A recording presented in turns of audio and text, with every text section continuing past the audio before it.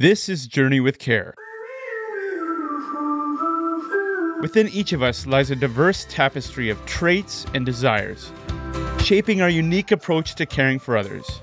Join our host Wendy and her esteemed guest Tamara as they set the stage for our new series and give an overview of these enigmatic personality types.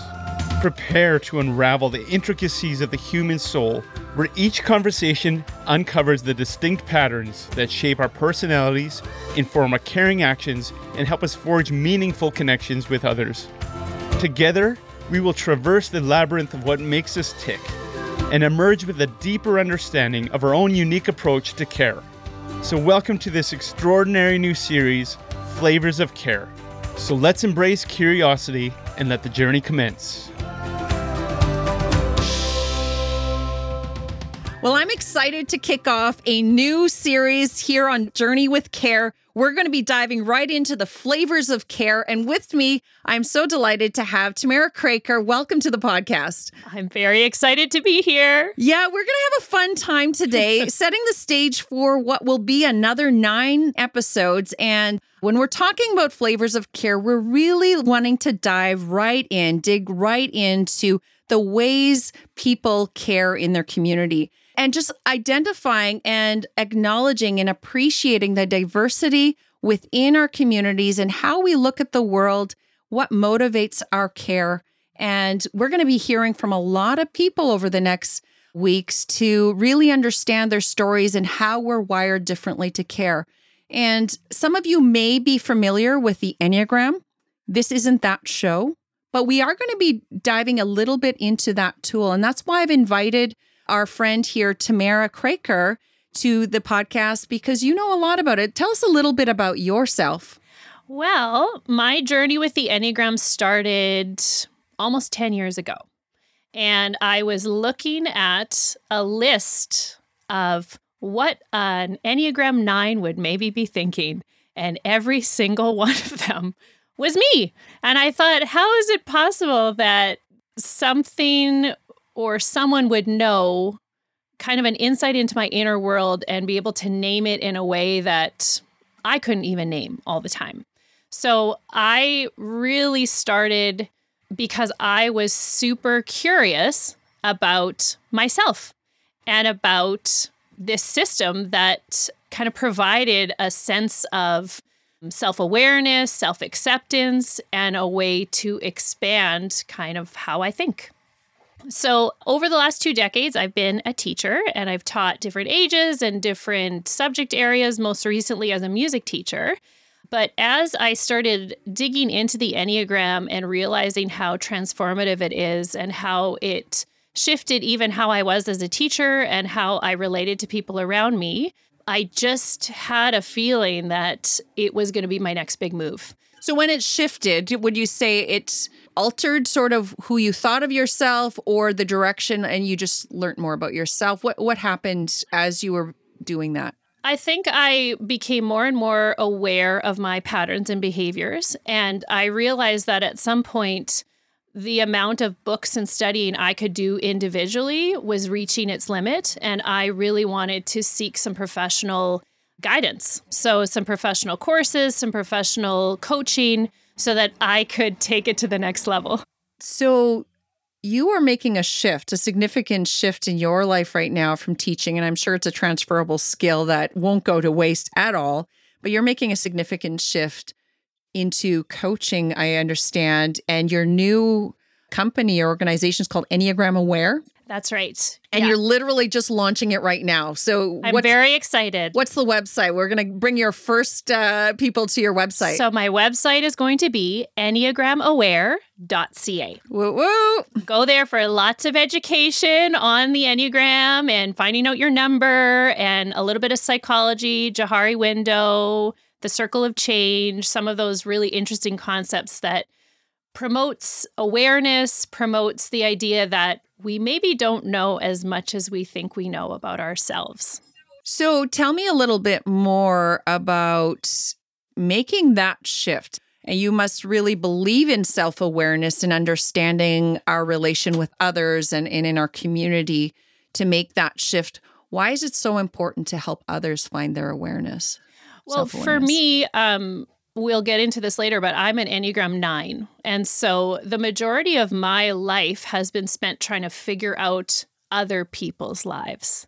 And so it took me a long time to realize that my focus was on others instead of my own ideas, preferences, things that I actually liked and wanted. And so the journey with the Enneagram has brought me to a place where I can look at teaching and I can look at it and say, I like this. I'm good at this, but is it what I really want to do right now? And as I've kind of done that inner self-discovery, I've realized that the things that I brought to teaching, the skills and the ways that I welcomed students into my classroom, those were things that I got better at as I got to know myself better. And those skills are going to work in a lot of different professions. And so while I am not leaving teaching because I don't like it, I really liked it and still would love to teach. I really want to try something in a subject area that I'm super passionate about. And that's why I'm making the move to teach in the Enneagram world and see what that looks like and see where that takes me next. So talk to the person that is maybe skeptical about, well, you can't corner me into one type. I'm a little more nuanced, or aren't we all just people?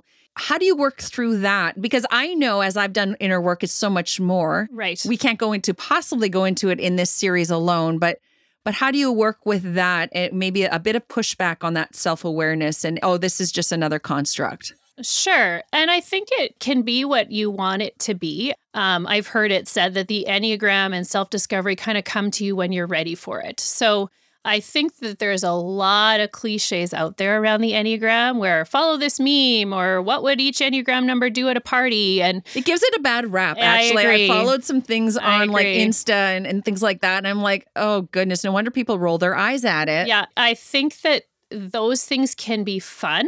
And I think that those things can bring some interest into your life and around the family dinner table. That's all fine and good. But what I've certainly learned about the Enneagram is it is far more nuanced than it appears on the surface. And that as you start diving into the ins and outs and really interesting aspects of how the human mind works and how different people think about situations differently, I think you'll find really like a treasure of stuff to discover. It really stems for me around the idea that we are not totally conscious of the ways that we are moving through the world. And so I found that the more I can accept that I may be behaving in ways that other people can see, or that I can't even see myself and maybe nobody can see, you can kind of start figuring out ways that you're behaving and ways that you're interacting with people that are happening on a completely different level. And so the whole concept of the iceberg where, you know, the top is what you're seeing and you're conscious of how you're responding to somebody, or someone invites you for coffee and you say yes. Why did you say yes? There's so many layers below that where, you know, you had a relationship with that person from 10 years ago. So you're saying yes because you kind of feel bad.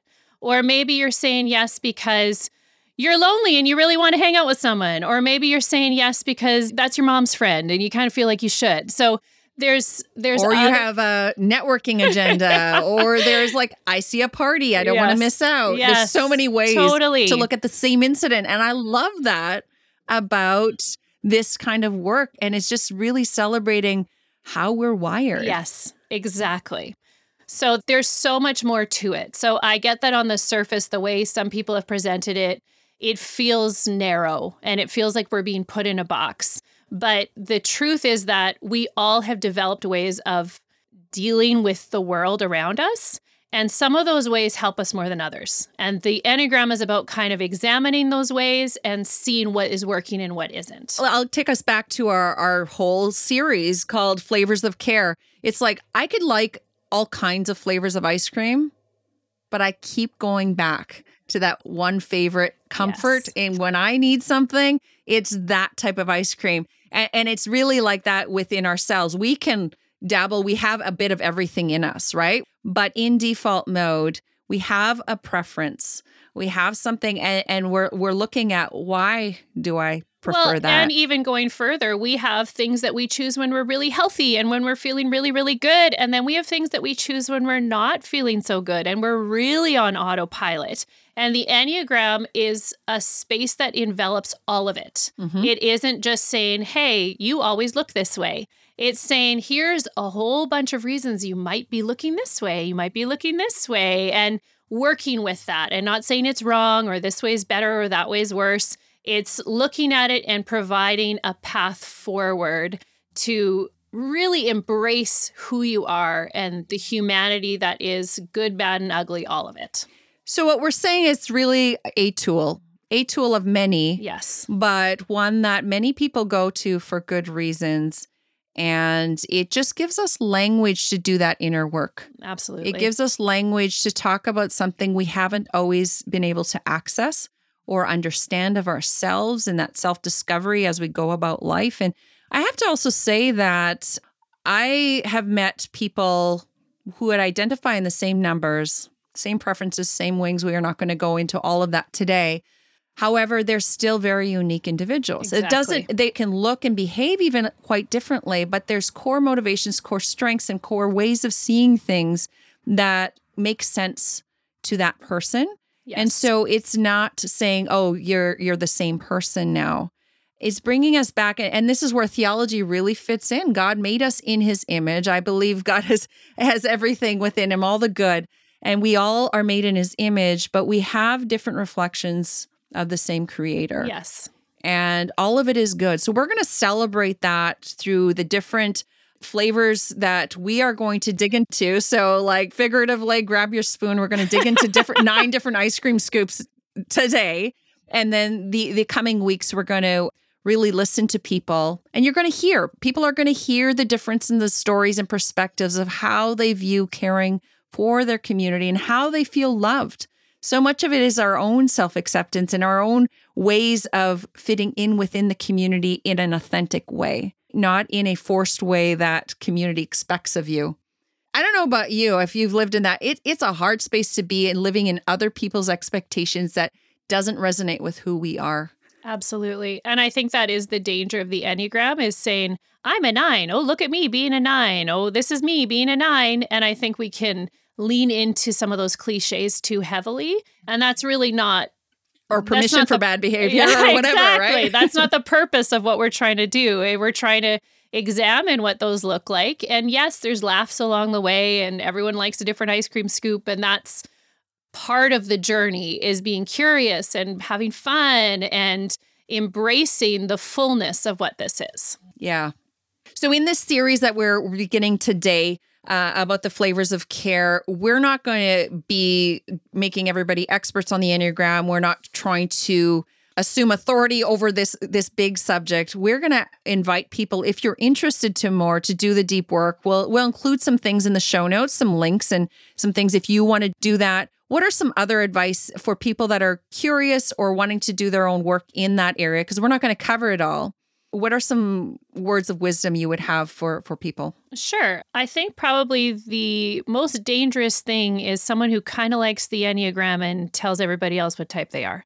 It's really important to remember that your Enneagram number is yours to identify, and it is not up to you to identify others and for others to identify you. So I think it's really important to do your own work. Mm-hmm. I think it's also really important to remember that there aren't worse or better numbers. There are lots of levels of health and unhealth that exist in all of us. And in a given day, we are all of those things. So there isn't a better or worse in this system. Good point. I think sometimes people are confused in what number they are because we're actually all the numbers. Like we said earlier, we're all made in God's image, and we actually contain a little bit of all of these numbers. And so if you're confused at first and aren't totally sure what your number is, that isn't uncommon. So there may be some that stand out to you, and that is a perfect opportunity to dive into those numbers a little bit deeper. You don't need to feel scared if you don't find yourself immediately. There's actually a number that thinks they're all the numbers. And guess what? It's mine. Enneagram 9 thinks that they're everyone's. So that doesn't surprise me. So don't worry about it. I'm there. I've thought I was every number under the sun, and that usually means you're a 9. So, you know what happened for me is that when I did some more work into it and did reading, listened to some podcasts and stuff, I struggled to embrace the number that I actually naturally resonated most with me. Because I'm like, what white Mennonite girl could possibly be the challenger? That's not cool. I've been conditioned to be a 2, to be the helper. yes. And yet the more I listened to the good, the bad, and the ugly and leaned into it and started doing my inner work that no book could tell you. You just got to, through prayer and through reading, through just community, I discovered actually where I thrived. And I actually fought my own number. And yet I fought it at the same time I exhaled. I finally found, I can accept who I am. Yeah. Even when I felt in so many circumstances like too much. Well, and I think that's so important to note is that sometimes the way we've been socialized predisposes us to certain numbers. And it's not necessarily the way we are, it's the water we've been swimming in. And when you really do some of that examination, it may turn out differently than you think. And sometimes you feel uncomfortable. That's legitimate. It's that idea of when a light shines on you, there's going to be shadows and there's going to be things that make you go, I didn't want anyone to know that about me. Or I struggled to even admit that to myself. And there's a vulnerability with that. Absolutely. And that's part of the process. So we're going to go there. We're going to dive right in to the 9 flavors that we've brought out. And of course, there's nuances to that. You particularly suggested an order to how we go about the different flavors. Do you want to talk briefly about that? Sure. And we're going to dive right in. Sure. So the human experience is, we see it in 3 kind of different areas. We experience life through our body, through kind of our instincts. We experience life in our emotions and our feelings. And then finally, a lot of us experience life in our mind and how we think through things. And none of those 3 experiences and ways of knowing are better or worse. But typically, people lean into one more than the others. So the way that I've been taught the Enneagram is I've been taught it in those 3 centers of knowing. So we were talking about going through the numbers center by center. So the body-based centers, the ones who kind of like act first and they're ready to go, that would be numbers. Is that more like the gut? Yeah, from the gut. And, when I knew I needed to quit my job and move on, I knew it in my body. You had a hunch. I had a hunch, yeah. So you would lean on to that rather than doing all the analytics and you've got everything squared away on a spreadsheet. Yes. So the numbers that kind of lead with the gut and lead with action are 8, 9, and 1. And then the numbers that lead with their feelings and lead more with their heart center would be 2, 3, and 4. They're more connected to their emotions, either by repressing them or internalizing them or really diving into them. And then the final center, the head or thinking center, would be 5, 6, and 7. And they're more prone to logic and more prone to really having a system and a strategy to move forward. Okay, no, that's really good. So we're going to start with, what did you call it? The body instinctive center. And you've chosen the 8. Oh no, I'm on the hot seat. And we've affectionately called the 8s the challengers. First of all, if you could create an ice cream that would embody the challenger, we're just having fun here. So guys, don't get too serious on here. Just grab a spoon, okay? What would you describe an ice cream that would be the challenger in an assortment of ice creams? Well, that's such an interesting question. I feel like I need to flip that back to you. So I've heard a lot of, 8s are intense. We are intense. 8s really come with a lot of energy and they're happy to state what they like. Strong and challenging, right? That's right. We don't mind sticking out a bit if we have to. Right. So, I've heard triple chocolate because that's a lot. I love triple chocolate. Okay. I love triple chocolate. I was thinking black tiger because it's like a really strong, whether you love it or hate it, it's always there. So I don't even like it, but that's one came to mind. But I actually enjoy the triple chocolate intensity. You can't get too much. Okay. So let's go with the triple chocolate. I think triple chocolate fits. And I have an 8 friend who, once she has her mind set on something, don't even think about trying to change it. It's just probably not going to happen. Because in our gut, we just kind of know. You just know. Like to the point where we went through a drive-through once and she said, okay, if they don't have the Nutella croissant, we're just moving on and we're going to the next Tim Hortons. And we just kept on going until we found exactly what she wanted. Yeah. So let's talk about that. Sure. So the 8s are the friend that always has your back. I think the 8s are strong and bold, and sometimes they get a bad rap for being very direct and blunt, or we could call it to the point. And some 8s have a better nuance around how to deliver their bluntness, but you never have to feel like you don't know what they're thinking. They are who they are. I also know that I'm not prone to passive aggression.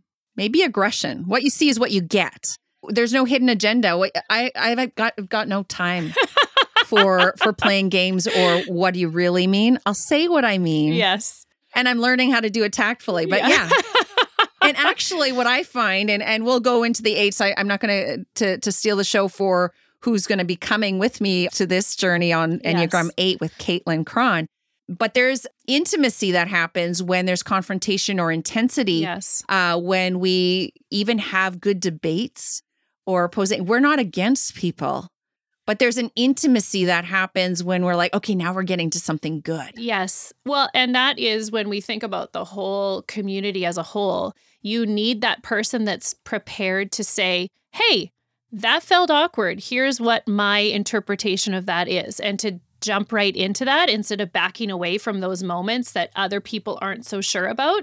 You need that number to get in there and get their feet dirty and get it going.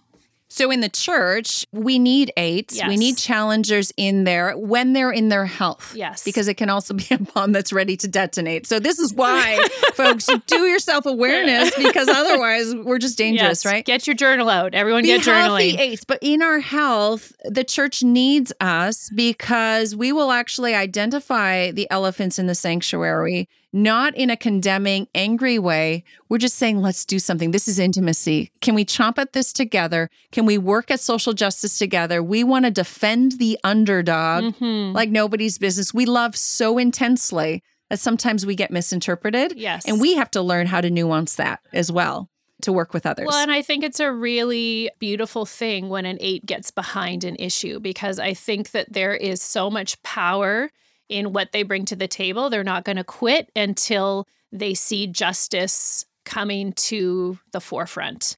I think the challenge, like you're saying, is not taking that all on themselves and to acknowledge that while other people have their power showing in very different ways, those ways aren't worse. They are just different. And so the collective power that the 8 is seeking is in that community coming together and building something amazing. And I think we also have to look at the shadow side of a challenger, that triple chocolate ice cream, is that we don't want to be controlled. We feel threatened when we're controlled or people try to manipulate. I can sniff through that. No, you're not going to do that. We fear that. We don't do well with that. And those are just some realities that we talked about earlier before the show, that there's always a flip side. Our strengths become our challenges. And just becoming aware of that, it doesn't mean we deny ourselves. It just becomes, let's be a healthier version of ourselves and understand where God is leading us toward wholeness and healing. Well, and 90% of that is an acceptance of it. Is seeing that pattern in yourself and going, I feel that pattern coming up again. That will get you 90% of the way forward, rather than pretending it doesn't exist or trying to fight against that feeling of vulnerability inside of you. Yeah, trust me, being a suppressed 8 is no good. It's just no fun. And nothing would change. Come on, guys. Okay, I want to put you on the hot seat now. Okay. We're going to go to the next number 9, Yes. the harmonizer, which we affectionately call, what ice cream would you give for your people? My answer is whatever you want, I'm fine with. That is so 9. Such a harmony answer. Well, so I do like cookies and cream. That is my favorite. Okay. Like that classic vanilla with like a little bit of fun in it. Like Oreos are my favorite cookie. Like don't And who home bake. doesn't like it? So I mean, it could be a party favorite. You bring it to a potluck. So they're nothing like too wild and crazy. There's a bit of comfort in it. Yeah. Which is definitely my double-edged sword. If we're looking at that comfort, I will choose comfort over lots of other things. It must be fun to be a harmonizer because harmonizer is always the loved one, the soft, the kind one in the group. In my experience anyway, I was thinking actually you didn't want to offend anyone and you wanted to be the vanilla with a ton of different toppings. Everybody choose your own topping so everybody's happy. Well, that was my thought of a 9. That's one of my favorite things is a sundae bar. Absolutely. For real? Where you actually get to choose. Yeah, like the Tutti Frutti where you like go through the line and get your frozen yogurt and you just get exactly what you want without being influenced by everybody else. So thoughtful. I would have tried to push on why the triple dark chocolate would be the best. An 8 and a 9. Disgusting ice cream. So tell me a little bit more about being a harmonizer, just in a broad stroke. So I think what I've learned is I appear to be very peaceful and calm on the outside, but I am very aware that my internal world is working overtime. Oh, really? Yeah. So I think that either that's my double-edged sword of being the peacemaker where I'm constantly trying to evaluate how everybody is feeling and making sure that everybody is staying happy and making sure that their needs and anything that they could possibly be thinking about is being tackled to the detriment of anything that I would possibly want or need. I'm not even on the priority list. I don't make the cut. So how does that play itself out if you're harmonizing to the detriment of who you are? How do you work with that? For me personally, it took me literally falling asleep in my own mind. So I would get this brain fog where I would know that I was forgetting myself and I didn't totally get it. I thought maybe I was stressed or I was tired or I was something, which incidentally, like 9s are classic sloth, lazy, tired is what we get called, but it really isn't. I do a lot. I'm active. It's just internally, I forget myself constantly. So I really needed to look inside and see what was causing some of those moments of forgetfulness. And they're everywhere now. That's all I can see. So you're learning to find that voice. Yes, yeah. And where would a harmonizer shine in community in relation to caring for their community? Where do they shine? Where are they rock stars? The harmonizer is an interesting one because my natural inclination is always to do what other people need. And that actually ends up being to my detriment. So for me to start learning what I like and want so that I stand as my own person within a community is actually my best way forward. So the whole idea that you can't love others until you love yourself is loud and clear as a warning bell in the 9 harmonizer. So for me, my path forward has been to examine me so that I can actually bring a full person into the community of God instead of bringing a half person that people think that they need or want. Right. If that makes sense. Because you are that best gift when your whole self comes and being okay with that. Even when it means I'm a bit needier than I would have liked to have been. Yeah. Yeah. So I could also see it playing out in sort of more of a healthy diplomat where some might be taking charge or some might be withdrawn. You actually are seeking the peace of the community. Yes. And you can read a room like no one else to understand what is needed to bring that harmony. Yeah. And that's beautiful. It really is a skill that I didn't realize other people didn't have. Mm-hmm. And it has operated at various levels of health for me, but I can match energy really well. So when I know that, a space needs something more fun, I'm happy to be more fun. When someone wants to come and challenge me like an 8, I can come up against that and I'm happy to, bring that energy too. So all those things have such a beautiful place. When they're done from a place where I'm not giving up myself, I'm actually embracing my true self. All right, let's go on to the next flavor, the improver, also known as the Enneagram 1. I'm curious what you think, what ice cream type they would have. I have a hunch, but let's see where we land. So my brother is a 1. And the other day, he came home with a locally made ginger mango Thai flavored ice cream. And I thought, that's an interesting choice And I think if I could get inside his head for a moment, I think he felt like it was very right and good to buy locally. Ethically sourced? Yes. So I don't know. I mean, it was like really it. good. Honestly, the ice cream was super good, but you could tell It was the right thing to It was do. the right thing to do. Yeah. I like that. Yeah. Let's go with that one. Okay. So I was thinking a little bit more simple, but I like yours really exemplifies it. I was thinking of ethically sourced Yes. vanilla bean premium ice cream, the right one. That's like right. the good one. That's right. Yeah. And where all the beans were ethically sourced. Yes. So let's talk about the improver. Yes. What gets them going? You know, the improver has a real desire for things to be good and right. And on the outside, that looks like such a noble cause. But from what I've heard from ones, internally it causes such a struggle because there is no perfect everything. And so they live in this balance between knowing and seeing what could be better and then feeling the impact of it never getting there. That's such an ironic space to live in because they are so nobly seeking good. And we need that. Absolutely. Right? They're kind of the conscience and they're kind of the people that keeps things check and balance so we don't cut corners, that things are on the up and up. Absolutely. He's an accountant, my brother. So go figure. If Yeah. you need all your tax rules followed, you go to him. Like he is great at what he does, always making sure that things are done properly and well, and it's so beautiful, but then beating himself up when they're not quite there. And then you never get there. It's impossible. It's impossible to be perfect. Well, I have a very beloved one working on our team. And as an improver, I've actually, because I'm not a one, I have a bit of that within me, but I will actually give her a piece of work, a writing or a graph or a concept, because I'm a high level thinker, visionary. And I'll ask her, invite her in her natural strengths, which she beats herself up on sometimes, but her natural strength, I said, poke holes at it because I know you want what's good. I know you are on mission with me and on our Care Impact to connect and equip the whole church. I know we're going for the same North Star.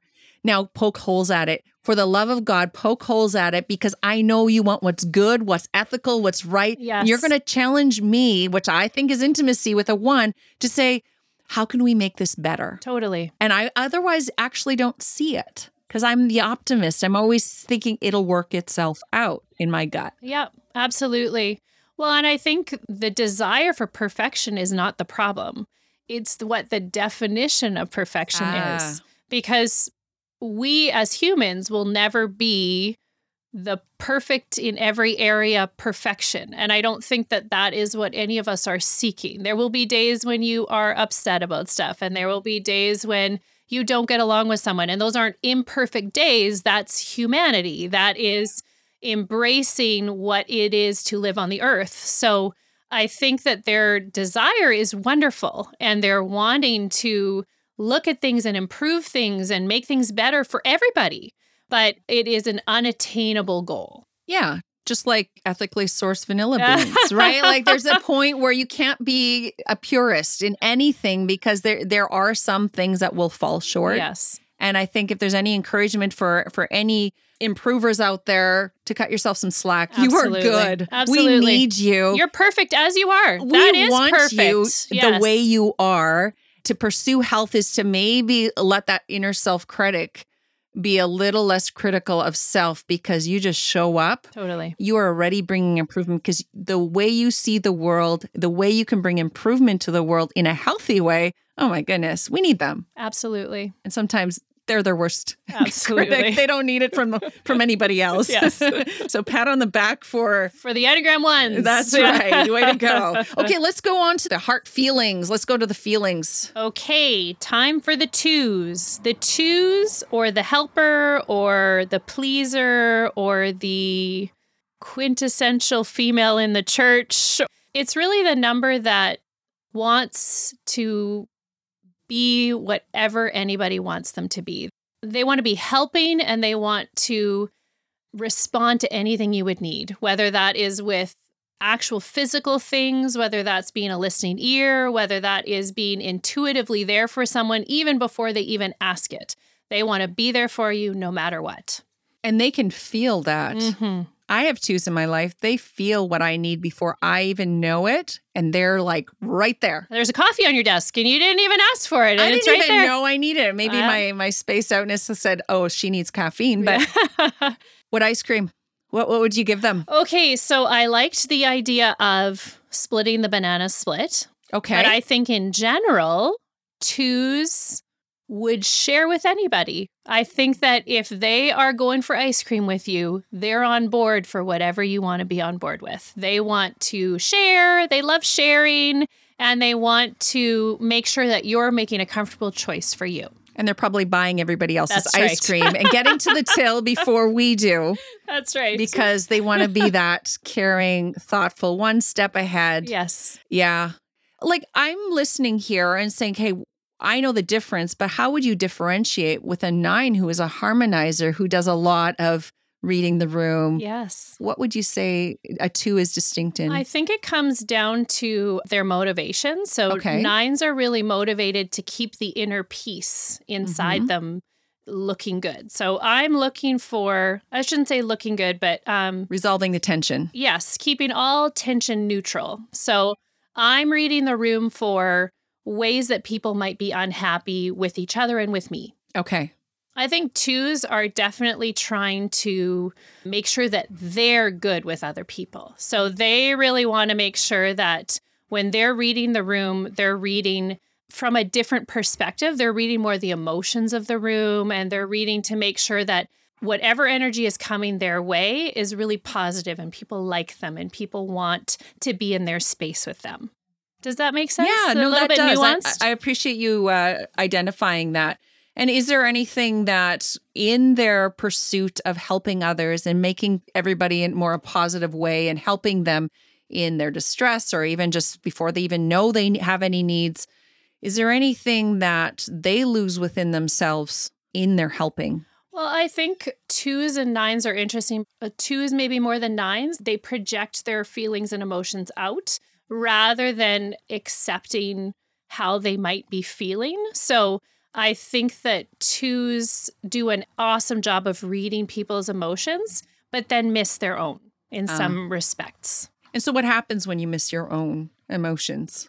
There's such a danger when you're so good at reading other people, you really want that to be reversed. It's that classic, I'm going to do the things that I hope will one day come back to me. I could see some resentment building. Yeah. A little bit like a Mary and Martha dynamic of Yes. like, I'm working here in the kitchen. What are you doing? Why aren't you seeing all the dishes that need to be done? Absolutely. And why aren't you cooking? And why didn't you grab the Yes. spice from the market? Yes. And some 2s are going to be better at verbalizing that than others. Uh-huh. So I think resentment is probably putting the nail on the hammer there. Yeah. I know I felt that at times too, where I'm sensing things from people and there isn't that return. Giving. of that. Yeah. Because everyone in all our different uniquenesses, we get tired, right? Where we need each other. We're Absolutely. not be all end alls autonomous. Well, and I think the 2's growth path is understanding that you might be helping beyond what anybody's been asking for or anything. And if you're not prepared to give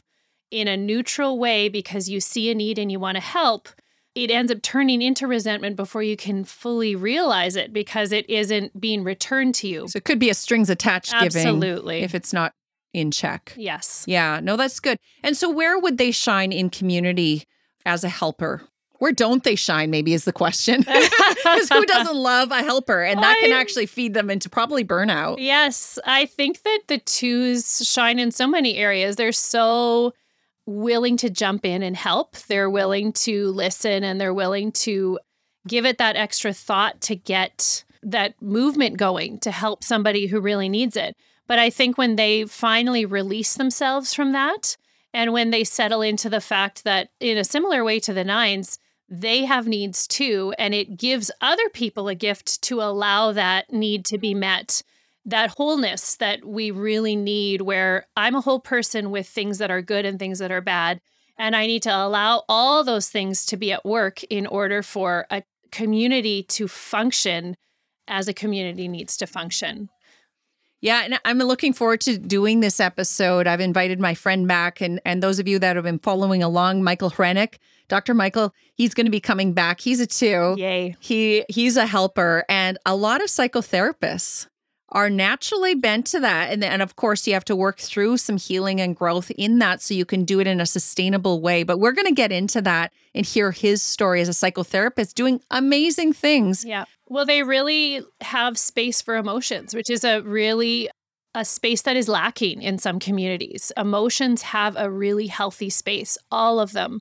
And 2s are really prepared to embrace them. And sometimes in the church particular, we don't necessarily have space for emotions. We have thinking and doctrines.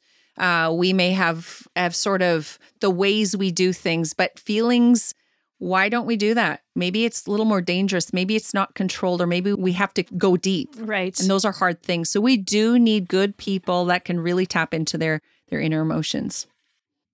Okay, moving on to the achiever, also known as Enneagram 3. Let's talk about that. What ice cream would you give the achiever? Well, I believe you have neon rainbow down here, and I would agree with that, but I kind of think the 3 is going to go for whatever they believe the best one is. So I'm kind of thinking like the really big, everything's in it.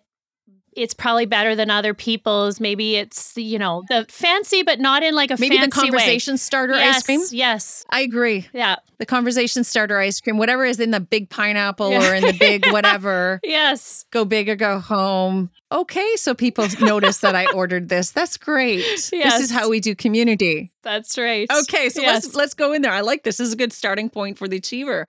Tell me a little bit more. So the achiever is the person you call when you need to get all kinds of things done. They will absolutely come and do everything with you. They're hard workers. They're super hard workers, likely to their detriment, where they will just work and work and work and work and work and work and work.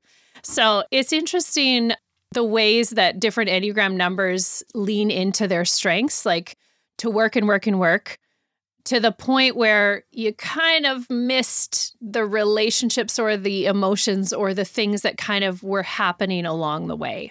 And possibly to the detriment of the community moving forward to their own achievements, possibly.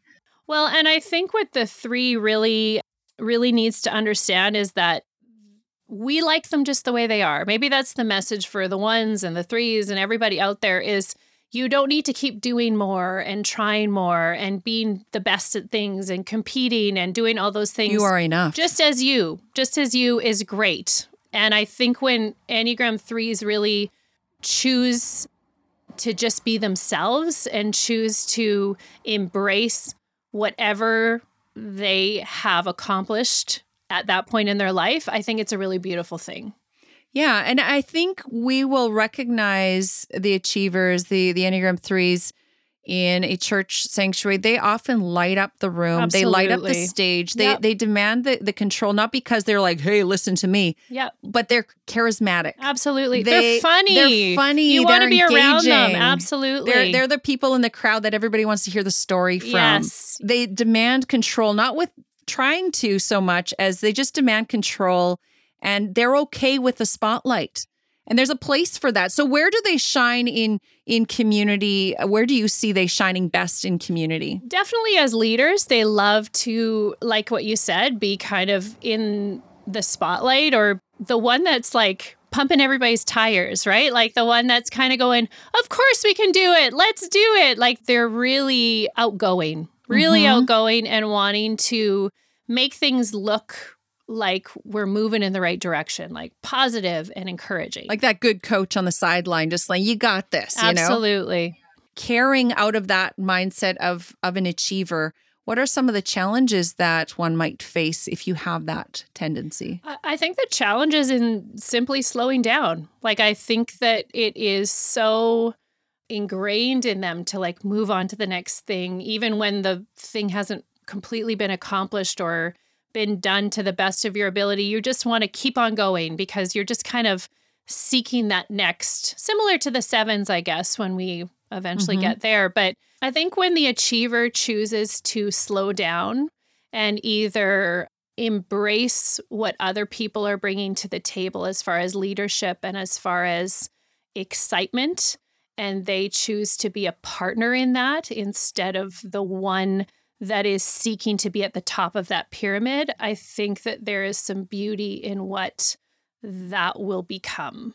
So what I'm hearing, their enoughness is not always to be in the spotlight, but to lead with others for the Yes. greater good, and that they are enough, that they will naturally attract people around them. And when you were talking about the work, I actually identify a lot with that. Maybe it's my upbringing, my nurture. And as a Mennonite, my husband calls me a Clydesdale. I just like to work.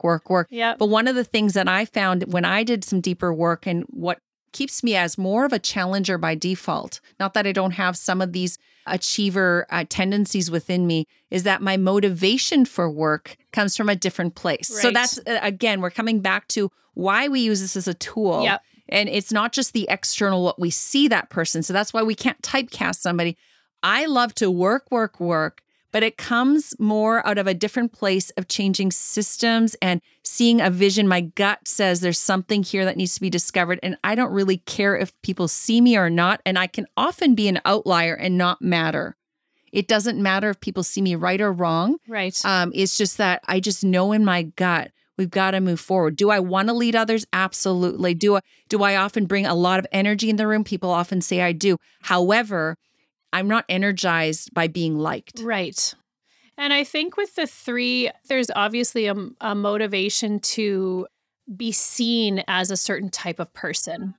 And I don't think that that is bad. I actually think that probably a lot of us, if we dug deep down, Sure. we would have a similar motivation.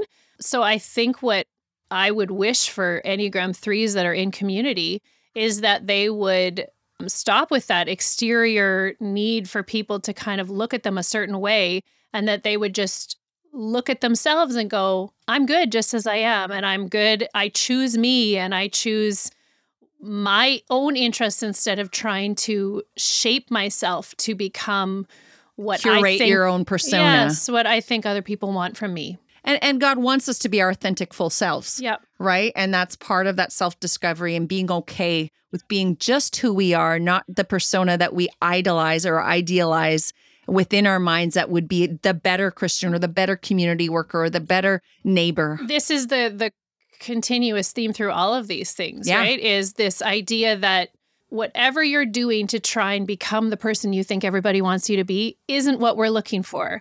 We're looking for you to fully embody you, even the parts of you that don't feel great. Right. Because the whole picture and the whole puzzle, whatever metaphor you want to talk about within a community, is that if you're hiding parts of you, we don't get it all. Mm-hmm. We need all the parts. We need all the parts that you don't like, that you do like, all the parts you're pretending don't exist in order for that picture to look complete. So good, because I've experienced that for myself as I've been okay with my enoughness and I'm becoming okay. We're never a finished product, right? But if I bring my whole self, the good, bad, and the ugly, and just say, this is who I am. You know what I notice? We create safety to be ourselves and to say, you are enough. I am Yes. enough. And we accept the good, the bad, the things that we're not proud of.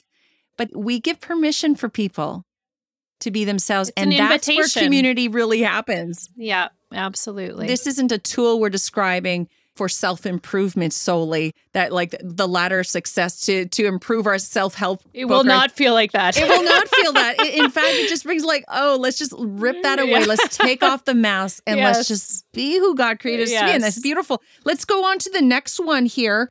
Number 4, which we've also lovingly called the creative. Yes. What kind of ice cream would you give to the creative number 4s? I love my number 4s too. I think the creative is always thinking about things a little differently. They're not wanting to just pick the vanilla and the chocolate, not even the twist. That's a little too common. I think they're really wanting something different, something that is a new thing to try and something that is different than what everybody else is going to try. And probably very feeling oriented. I'm feeling this. You know where I went to when I thought of the 4, the creative?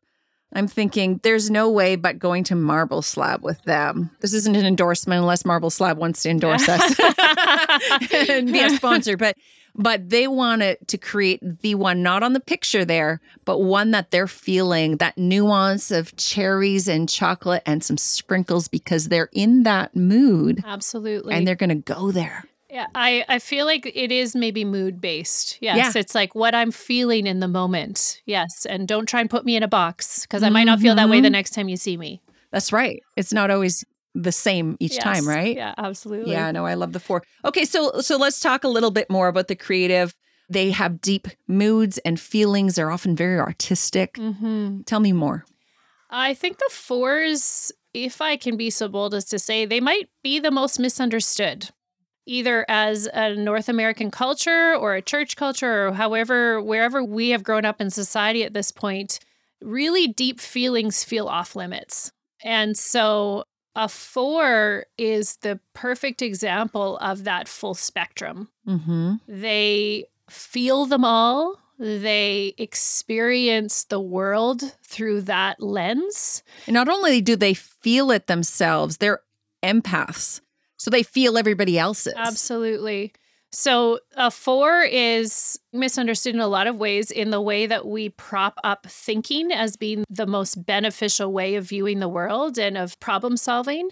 And the emotion and the time it takes to experience emotion, I think, is really not valued the same way. And so while they say 4s typically do struggle with feeling connected to people and feeling really understood, and that creates a lot of frustration, I think that some of their complaint is true, is that we really don't totally get feelings. I mean, as someone who struggles to nail down how they're feeling on a regular basis, I mean, I'm sitting with my feelings wheel trying to happy, figure it sad. out. Could we add some language? They will have that language. I think that they are just such an invaluable resource as far as, sitting with somebody who needs to feel it, welcoming the time it takes, if I can say the unproductivity of the human experience that is feelings. Right. I don't take that time all the time. It's such a gift that they offer to a community that I think is undervalued. And maybe undervalued in the church community often too, where we don't necessarily want to feel the dark feelings because they are okay with dark feelings, deep dark feelings, those dark clouds.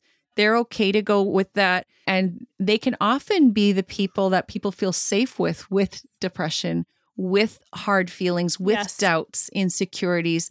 They are the empaths in the room that people feel safe with that because they're willing to go there. And we can't lead people where we're not willing to go ourselves. And in the church, those are the ones we need. In the community, those are the ones we need to shine. We need to celebrate that rather than I don't want to deal with those feelings. Absolutely. And I think it does, for anybody who feels vulnerable around their feelings. Yeah. It is tricky, but go to a 4. Go to a 4. And I mean, they are so open to that. They are so open to sitting with you in your emotions. And when you were talking earlier about setting the example for yourself, they do that. They are already feeling and they are welcoming you into their feelings. So accept it. Accept that offer and jump in with them because there is no better Enneagram type to really embrace what that looks like. Well, I have 2 Enneagram 4s creatives that are going to be coming onto the episode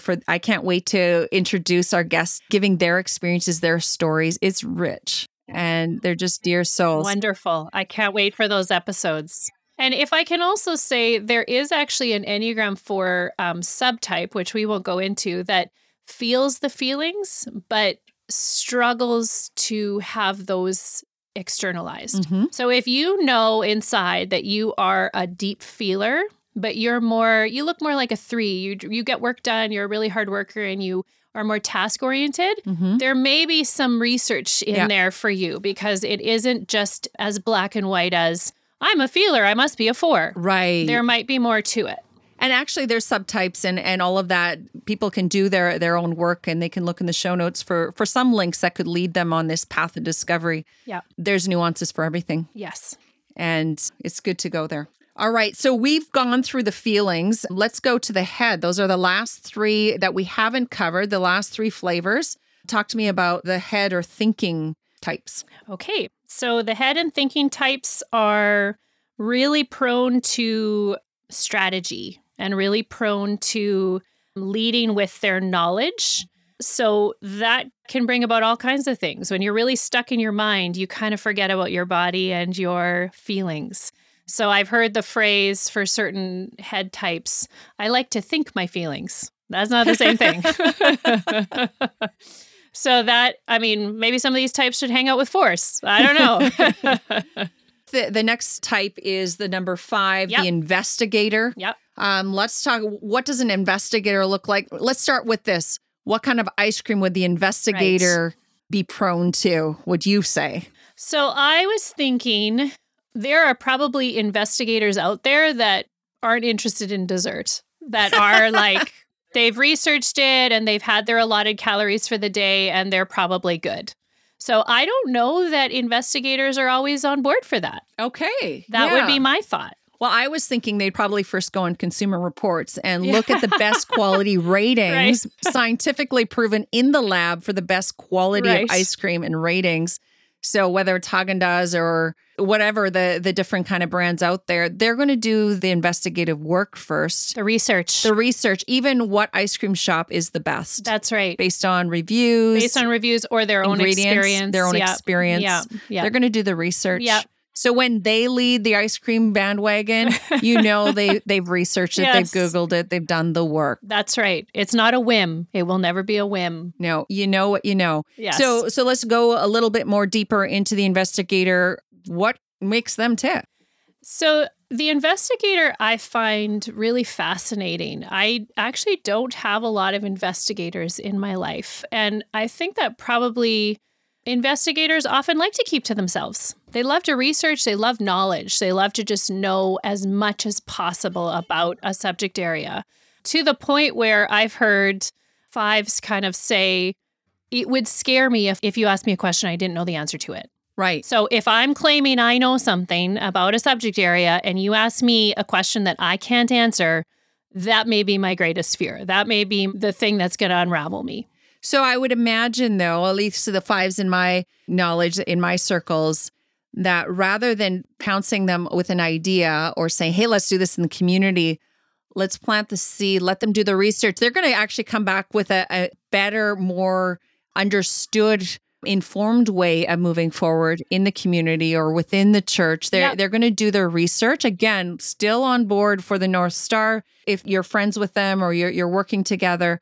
But they're going to do the work. They're not going to just say things on a whim to be liked. No, you can or trust to be them. known, absolutely, or anything else. But they really seek knowledge and wisdom. Yes, I love that. Absolutely. I think they're also the number that is going to show us how to have healthy boundaries. Mm-hmm. I think a 5 is really good at knowing where their limits are. Mm-hmm. And that can be to the detriment of the people that are with them that want to spend more time with them. But the 5 has kind of reached their limit. Yeah. But I think they're more factual. This is it. And I think as someone who grew up in a context where boundaries we weren't sure if we were supposed to have them or not, I think a 5 is able to say, I think I've hit my limit and I'm going to go home now. I need some alone time. I could see where an investigator would be hard to be seen as caring. Right. That it comes across as caring, because it's maybe not as relational as some. Right. I'm not saying that they're introverts necessarily. They often are,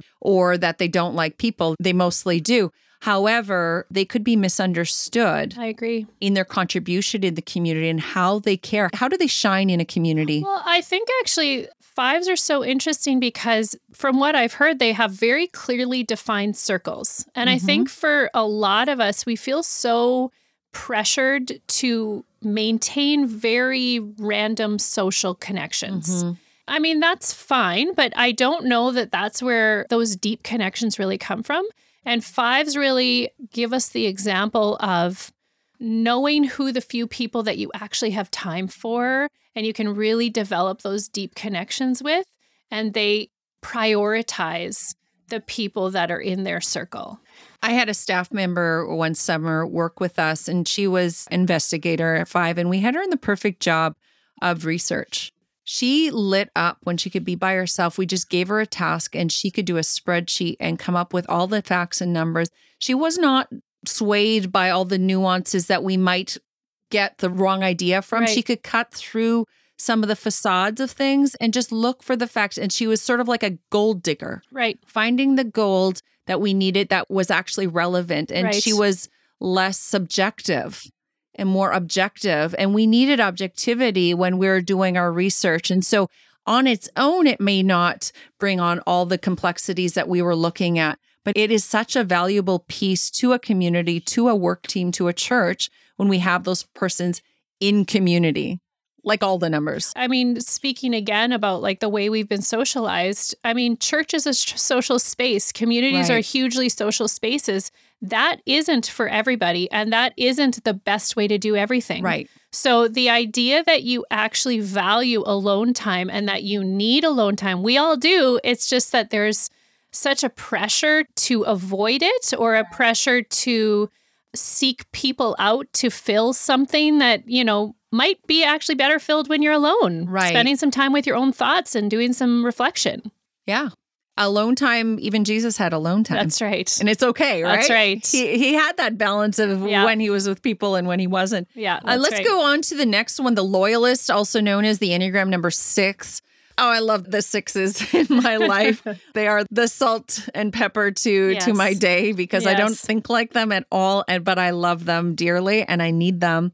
I was thinking a favorite ice cream for the loyalist would be gluten-free, dairy-free, nut-free frozen treat because they're uber cautious. Yes. The people in my life, they want to make sure that nothing sets anybody off, themselves or others. So they're going to be on the cautionary side to make sure the whole group is safe. They keep people alive. Absolutely. What kind of ice cream would you give the loyalist? Well, I was thinking about my friend who's a loyalist, and I think that whatever she would choose, it would be a very thoughtful choice. She will not be choosing something just because, and she will not be choosing something because everybody else is doing it.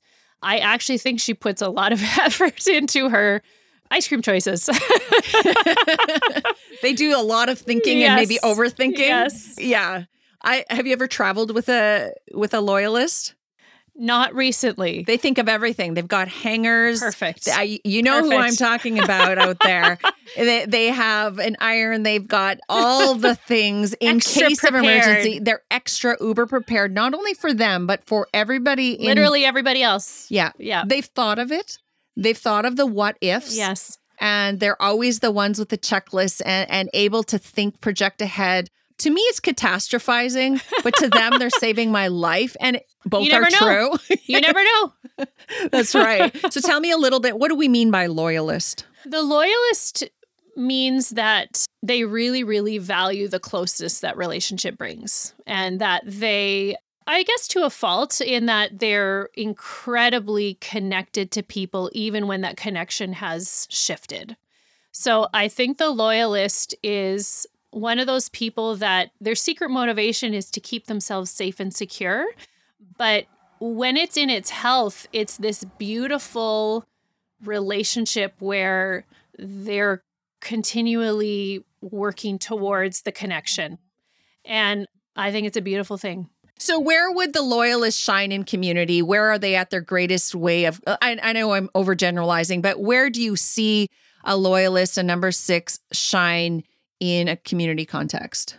I think the loyalist has so many places where they shine in a community. They're working for the common good, whether that is from a place of fear or preparation. I mean, they're always working. I think they're either in their mind or otherwise, they're always working towards the ways that the whole community can feel safe, physically, emotionally, all the things. Always the gap filler. Yes. They can always see those Yes, spots. absolutely. Different than the helper, Yeah. but in a way they can project what could happen and they're already there with the umbrella Yes. because they pack that for you. That's right. They I didn't had think that about already. it. Yes. This is another number where one of the subtypes is quite different. So the 6 kind of exemplifies in the subtypes those fear responses. So fight, flight, fawn. Yeah. So if you are somebody who isn't totally sure if this maybe fits for you, I would do a little bit more research into it, because there is a subtype of the 6 that looks a lot 8-ish, where they go up against the authorities and they kind of respond to that fear in a completely different way than what you would expect. Yeah. No, so that's a good beautiful. place to do a bit of research. Yeah. Well, we love our loyalists. We need them. So grateful. And we're finally to our last flavor, our natural flavor, the enthusiast, also known as the Enneagram 7. What ice cream would you give the enthusiast? This is going to be a fun one, I think. I think the enthusiast picks a different ice cream every single time that they go for ice cream. Because that would be fun. Yes. I think they're always trying something new every single time. And they're probably always adding whipped cream and sprinkles. Maybe. Because that would always be fun. My dad you can never get too much. Is an enthusiast, and he always puts sprinkles on everything. Oh, so there we go. Yes. Yeah. No, you can never have too much fun. That's right. So whatever you have that is fun, probably like a rainbow ice cream or bubble gum, Yes. or like Bubble gum was my next thought. like whatever would be fun. Yes. They're not the Bordeaux cherries. No, and they're not getting the cookies and cream. No. Those No. are too It's safe, too boring. too boring. Yes. Too predictable. Not the vanilla. No. Yeah, it'll be fun. It'll have whipped cream, sprinkles, and whatever else you throw. Gummy worms. Yeah. Gummy worms Nerds. would be great, I think. Yeah. A little pop of flavor. Yeah, the more the better. That's They're going to right. douse it. They're probably going to have more toppings than ice cream. So they're at the 9 Sunday bar, and they took all the toppings That's right. that are an option. And they are the life of the party. Let's That's talk right. about, we all need the enthusiast in our Yes, life. But absolutely. what else can you tell us about them? The enthusiast is like really fun, like what we've been saying. They are the first person up for an adventure. I mean, yes, they're avoiding some of the darker, sad things, but sometimes we need that. They want to just embrace life. I think it's a beautiful thing. They just want to see what life can offer and try as many things as they possibly can. And I know 7s in my life that are the innovators. They see what's possible beyond what other people are seeing what's not. They're Yes. innovators often. I'm not saying everybody, but they're the often dreamers. They're the dreamers. Absolutely. My dad has a dream and then he just does it. It isn't even a question of whether it's going to happen. He wanted to build a performing arts studio, so he did. He just did it. Because why not? Exactly. And they can make it happen. Yeah. Well, I have a very special guest coming on for this one. I can't wait to introduce them to everybody. He's actually the creator, Adrian Lewis. He's the creator of the Care Portal, the technology that we are using across Canada to connect children and families in hard places with the community and to create that ecosystem. He's a dreamer. He's a smart guy and he lights up the room. Yes. So much fun. Now, I can see so many positive things. Can there possibly be anything that is challenging for the enthusiast when they're interacting with community? Well, I think that the enthusiast, because of their need to do the next, is they leave a little bit of undone in their wake. And So you need people around. You do. And I think the dreamer is only as good as how they create that dream and make that dream a reality. So the living in the clouds is a part of the puzzle, but it isn't the complete picture of what's going on. So I think for a 7, if they can embrace the fact that there are other parts of the human experience that are an adventure, even though they feel icky sometimes to start them, I think that is the key for moving those adventurers forward, is for them to start embracing the inner world that is actually an adventure in a completely different direction. That's a hard, vulnerable space Absolutely. for a 7. Yeah. But if that was reframed, if that was their adventure that they were tackling, if they could know that their inner world isn't going to kill them and their inner world isn't going to keep them in that darkness forever, that the dreams are still happening and that the whole experience of life isn't going away just because they're taking a moment to look at something else. Yeah. I think there's just so much beauty in the full experience. Yeah. No, I can take a lot out of that because while I'm a double dark chocolate ice cream lover, Yes. I dip my spoon a lot into the sprinkles. I lean heavily towards the 7, the enthusiast. I see what's possible, But then those are the things that I've been learning about myself, to listen in, to lean into the others around us, to understand the realities, but also bring that enthusiasm to others because they need my optimism as well. Yeah. Well, and I mean, it's that double-edged sword again, where the dreams aren't going to continue to look as dreamy when you haven't anchored them in that humanity. Like there is that need for that center in order for those dreams to grow even bigger. Wow. Yeah. I think it's that both and system. Well, we've covered all of the flavors. Good job, Tamara. I'm so excited that you are launching this Enneagram Aware.ca is the website. So I'm going to encourage people to go to your website. And I know you're diving deep into more studies and you're going to develop the services that you're doing. I'm just so excited for you. Thank you. And I'm so appreciative of the work you've done here with us today. And you've really set the stage for the upcoming 9 episodes. I'm so excited for what we're going to learn through people's stories. Oh, it's going to be awesome. I can't wait to hear the rest of the episodes. I think we should go have ice cream. Thank you for joining us on this introductory episode of our series, Flavours of Care. In the coming weeks, we will continue to celebrate the uniqueness of individuals and their ways of fitting into the community, sharing different perspectives and stories from different guests. We hope you'll join us and maybe you'll come out the other side learning a little bit more about yourself and those around you. And hey, just like ice cream, podcasts are so much more fun when shared with others. So share this series with a friend or family member, and remember to visit our website, journeywithcare.ca, to stay informed of upcoming podcast meetups, all the links, information on our guests, and so much more. Again, thank you for listening, and let's stay curious.